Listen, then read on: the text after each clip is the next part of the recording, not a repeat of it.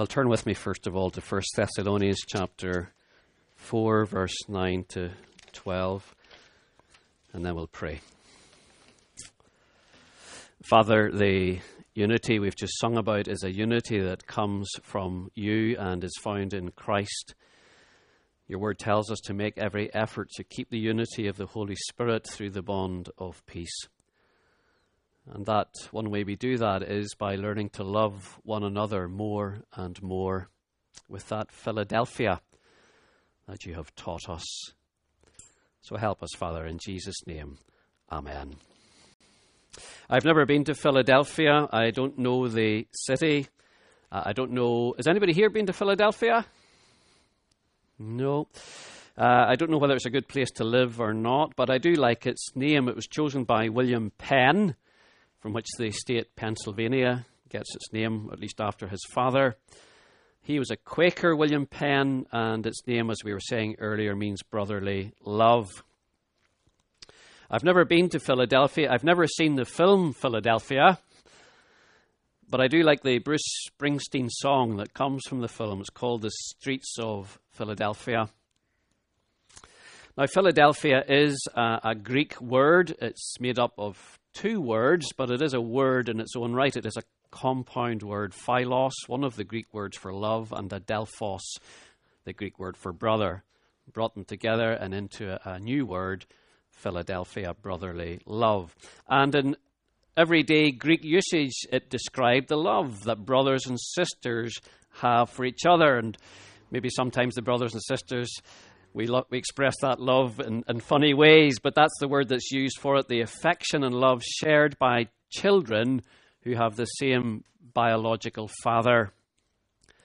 But in the New Testament, the word Philadelphia is used and is always used. 100% of the time it is used in the New Testament. The word is always used of children who share the same Heavenly Father. It is always used of Christians and their love for each other, of brothers and sisters in Christ. Brothers and sisters who are bonded together not by genetic material, not by DNA, but bonded together by faith in Jesus Christ. And that is how the word Philadelphia is used and is always used in the New Testament. It is never used to describe cream cheese. That'll not surprise you. So let's look at verse 9. Now about your love for one another, we do not need to write to you. And the phrase there, your love for one another, is Philadelphia, brotherly love. And Paul says he does not need to write to them about their Philadelphia, their love for one another, but then he goes on to do just that. It's a bit like when we use the expression, it goes without saying. And then we say, what goes without saying? It goes without saying that when I got good news from the hospital, I was relieved, I was glad, but you say what you say, you don't need to say.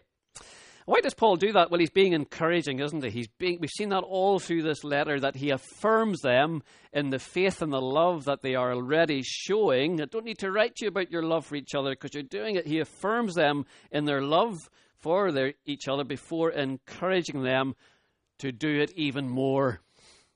To do it even more.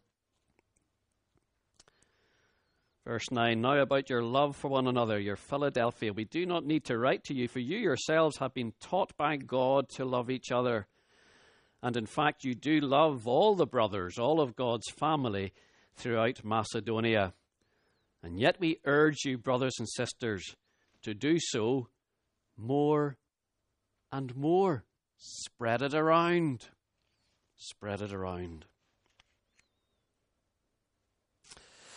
Now, these brothers and sisters in Christ were already loving one another, and not just God's family in Thessalonica, but all God's family throughout Macedonia, which is quite something, isn't it? Because I suspect many of us would find it hard enough to love all of God's family in Inverness, never mind throughout the Highlands and Islands. But the point is that love for each other as members of God's one family, and God only has one family. He doesn't have different families. He's only one family in Christ Jesus, all one in Christ Jesus. Love for each other is not an optional extra in the Christian life. It's not like when you buy a bicycle, whether a second-hand bicycle or a new bicycle, you know that the bottle carrier that carries a bottle of water, that's not essential. And often with a bike it's not there. You need to buy it as an optional extra to screw it on. But a bicycle is not, you can ride a bicycle without a bottle carrier, but you can't ride a bicycle without two wheels.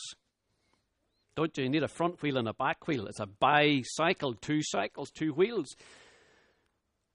And similarly in the Christian life, we need the front wheel of love for God and the back wheel love for each other. Love for God and love for each other. These are not optional extras. These are something that we cannot do without if we call ourselves Christians. Well, looking at these verses, we see three things about this Philadelphia, this love that Christian brothers and sisters have for each other. First of all, it is a God-taught love. You see that at the end of verse 9. It is a God-taught love. Secondly, it is a growing love, or it ought to be a growing love. End of verse 10, the more and more. And then look at 11 and 12. It is a love that works. It is a love that works. It works for the good of the church and for the church's witness in the world. So firstly, it's a God-taught love. Secondly, it's a growing love. And thirdly, it's a love that works for the good of the church and her witness, her reputation in the world.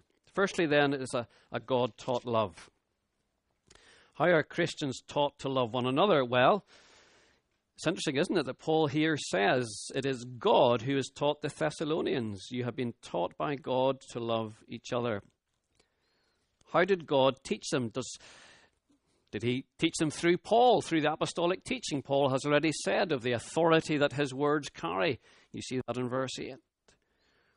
Did God teach them through the words of Jesus that Paul would have passed on? You know, this is how men will know that you are my disciples, that you love one another. A new command I give to you, that you love one another as I have loved you. So you must love one another. Well, that's possible, but I think Paul here is referring to the work of the Holy Spirit. I think he is saying that the Thessalonian Christians had been directly taught by God through the Holy Spirit to love each other. You see, Paul has just mentioned how God gives his Holy Spirit to each of his children, the end of verse 8. The Holy Spirit, yes, helps us to live lives of holiness in terms of our sexual behavior and morality. But the Holy Spirit is also how God writes his law of love upon our hearts, giving us a heart of love for him, if you like, the front wheel of the bicycle, but also a love especially for our brothers and sisters in Christ, the back wheel of the bicycle. And this is something that was prophesied in the Old Testament. The prophet Isaiah in chapter 54, verse 13, says this: all your children will be taught by the Lord. All your children will be taught by the Lord. And in fact, Jesus quotes that verse. I'd never noticed it before in John 6, although I must have read John 6 lots of times. But he quotes that verse in John 6, verse 45. It is written in the prophet, says Jesus, they will all be taught by God.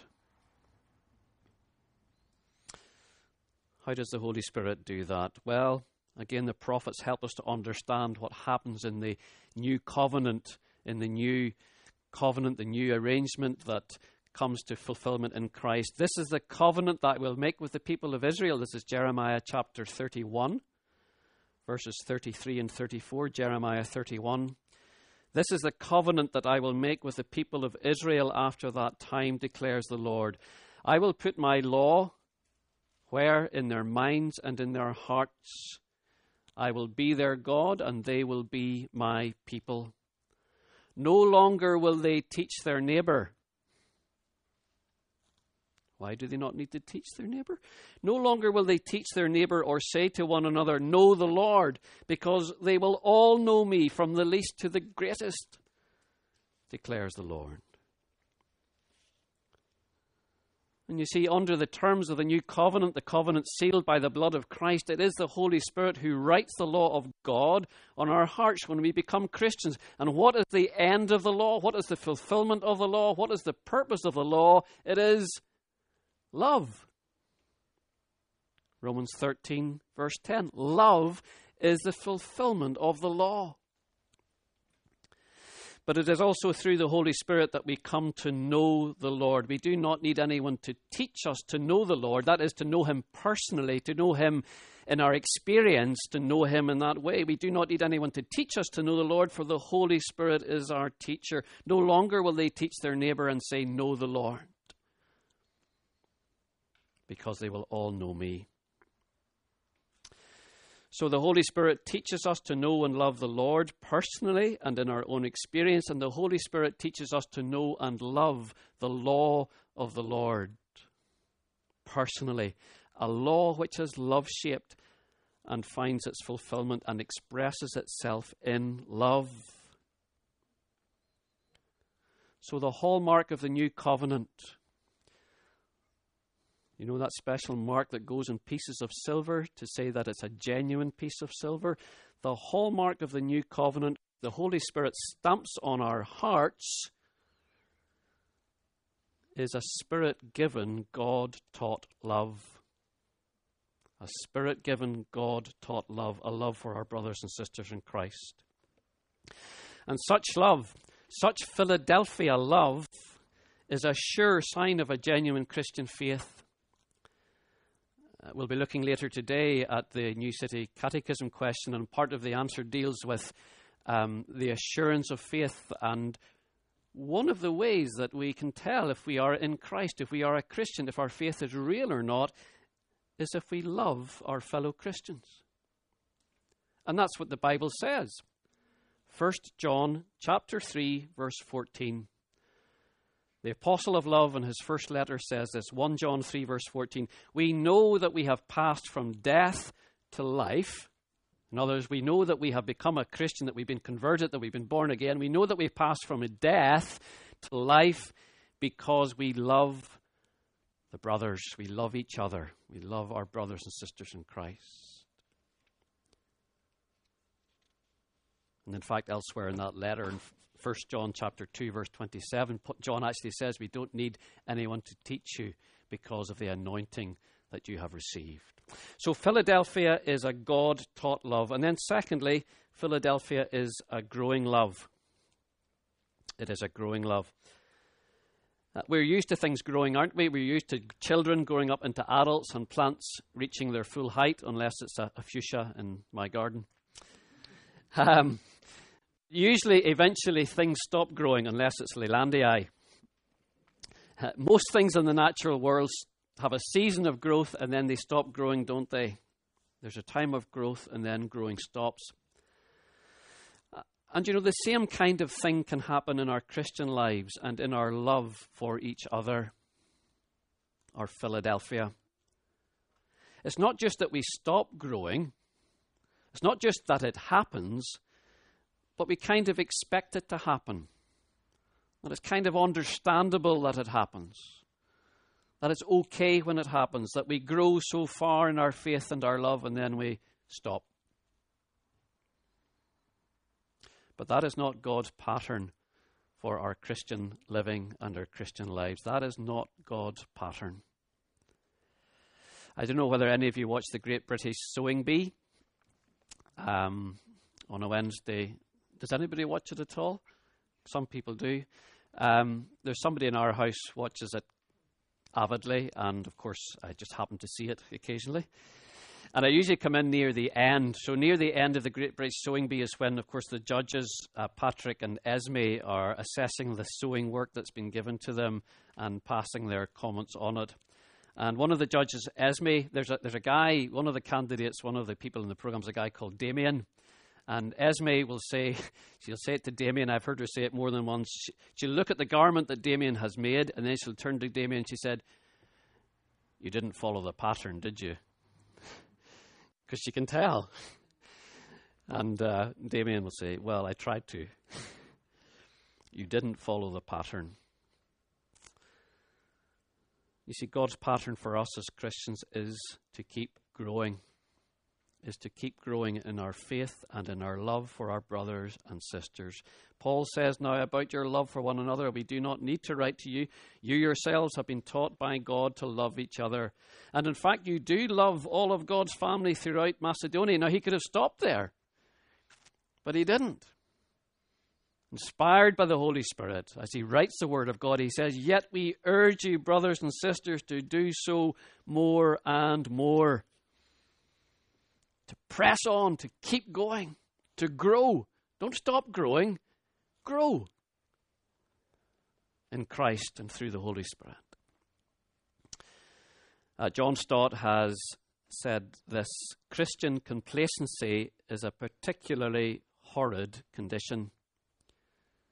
We have constantly to be on our guard against vanity and apathy.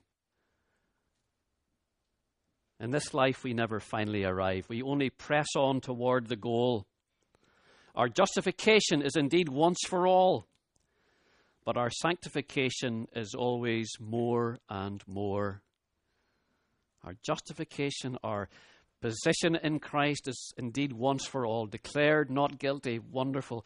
But sanctification, growing in Christ-likeness, is always more and more. It's a lifelong pattern. What will that look like in practice? Well, it doesn't automatically mean, and I've mentioned this before because we easily fall into the trap of thinking it means we must do more and more, but that's not what Paul says. It doesn't automatically mean we have to do more and more. What he says is that we are to love each other more and more. And that means that if we are in the habit of getting angry with a brother or sister in Christ, if we are in the habit of being impatient with a certain brother or sister in Christ, or dismissive of them, or looking down our nose at them, or being jealous or envious of them, and I am guilty of all these sins and more, then to love that brother or sister more and more will mean putting those sins to death more and more. Not putting up with them, but putting them to death at the cross of Christ and in the power of the love of Christ.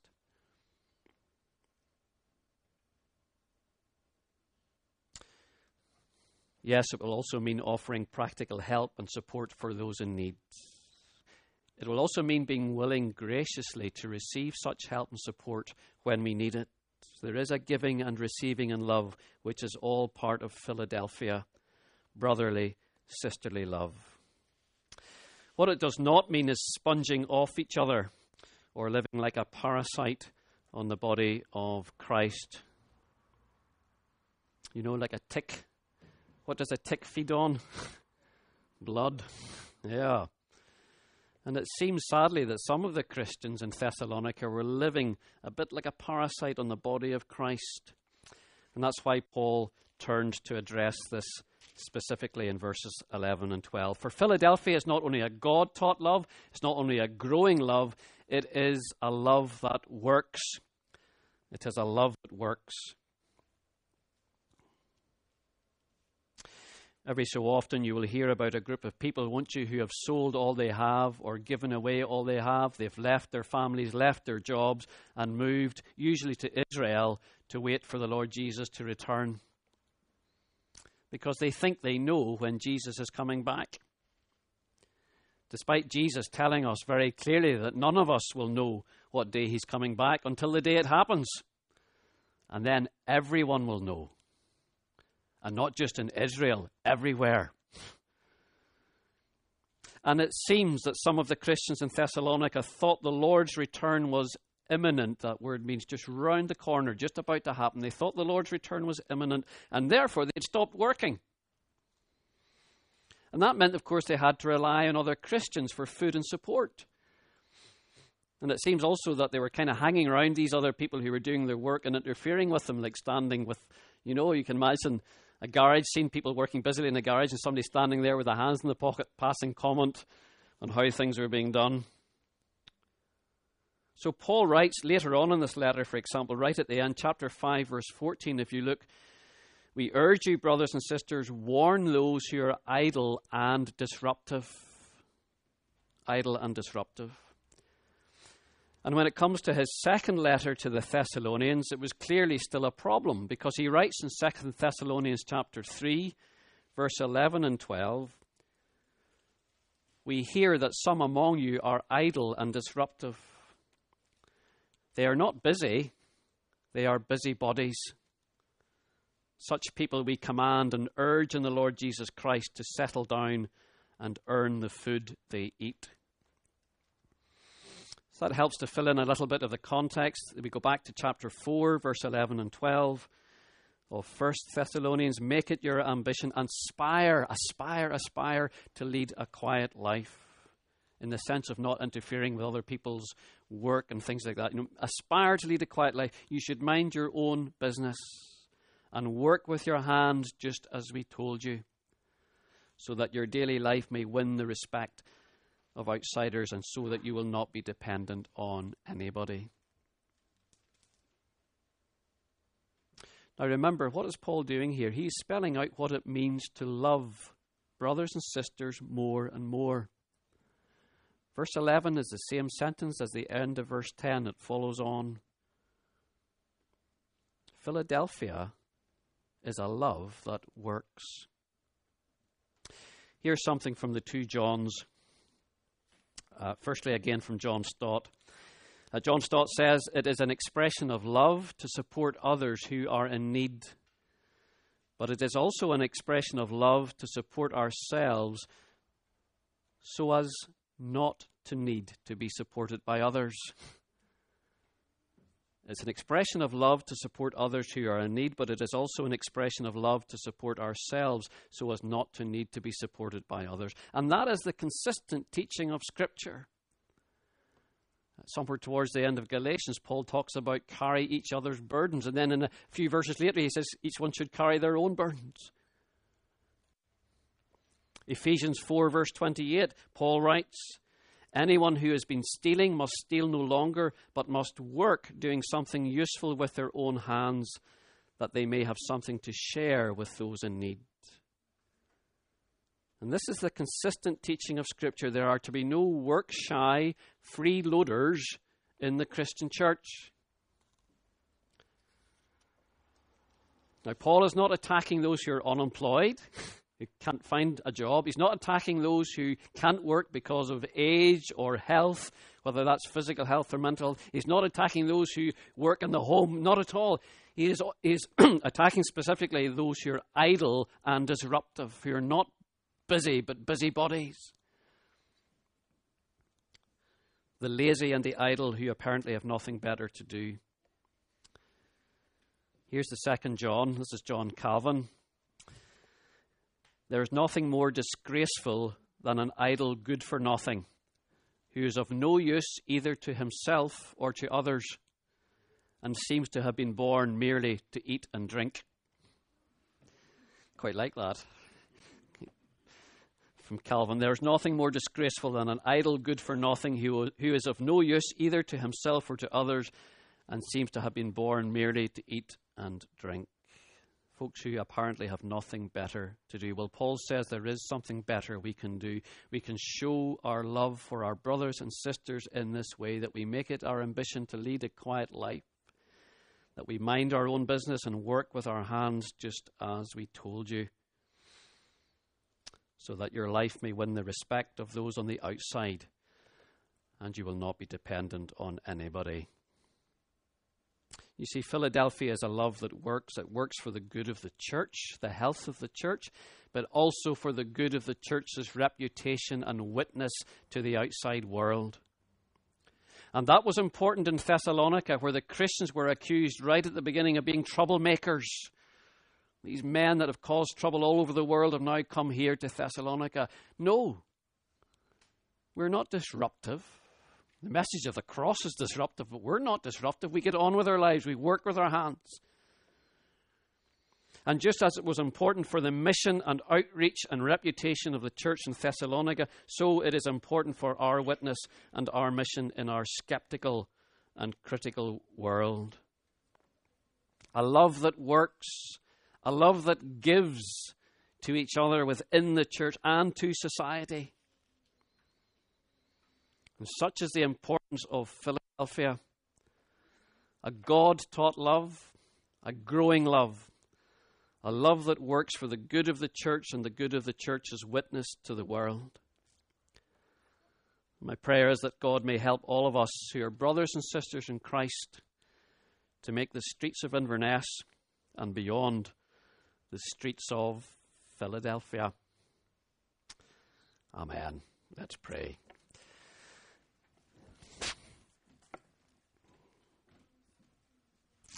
Father, we thank you for the love that you have taught us. Oh yes, Father, we appreciate, we not only appreciate, we value highly, we esteem, Lord, the word that teaches us of our love and shows us the command to love one another, but without your Holy Spirit, we could not do it. So we thank you that your Spirit has written your law on our hearts and minds and has taught us directly to love you and to love each other. Forgive us, Father, when we have failed in that love. Forgive us when we have stopped growing in our faith and in our love for each other. And help us, Father, to know that it is an important witness to each other and to the outside world to show a love that works, that we may support ourselves if we are able to do that, and then out of what you give to us to support others in need. Lord, help us not to be busybodies this week. Help us to care without interfering, but also, Lord, to make it our ambition to aspire to live in such a way that we win the respect of those outside the church. In Jesus' name, amen. Amen.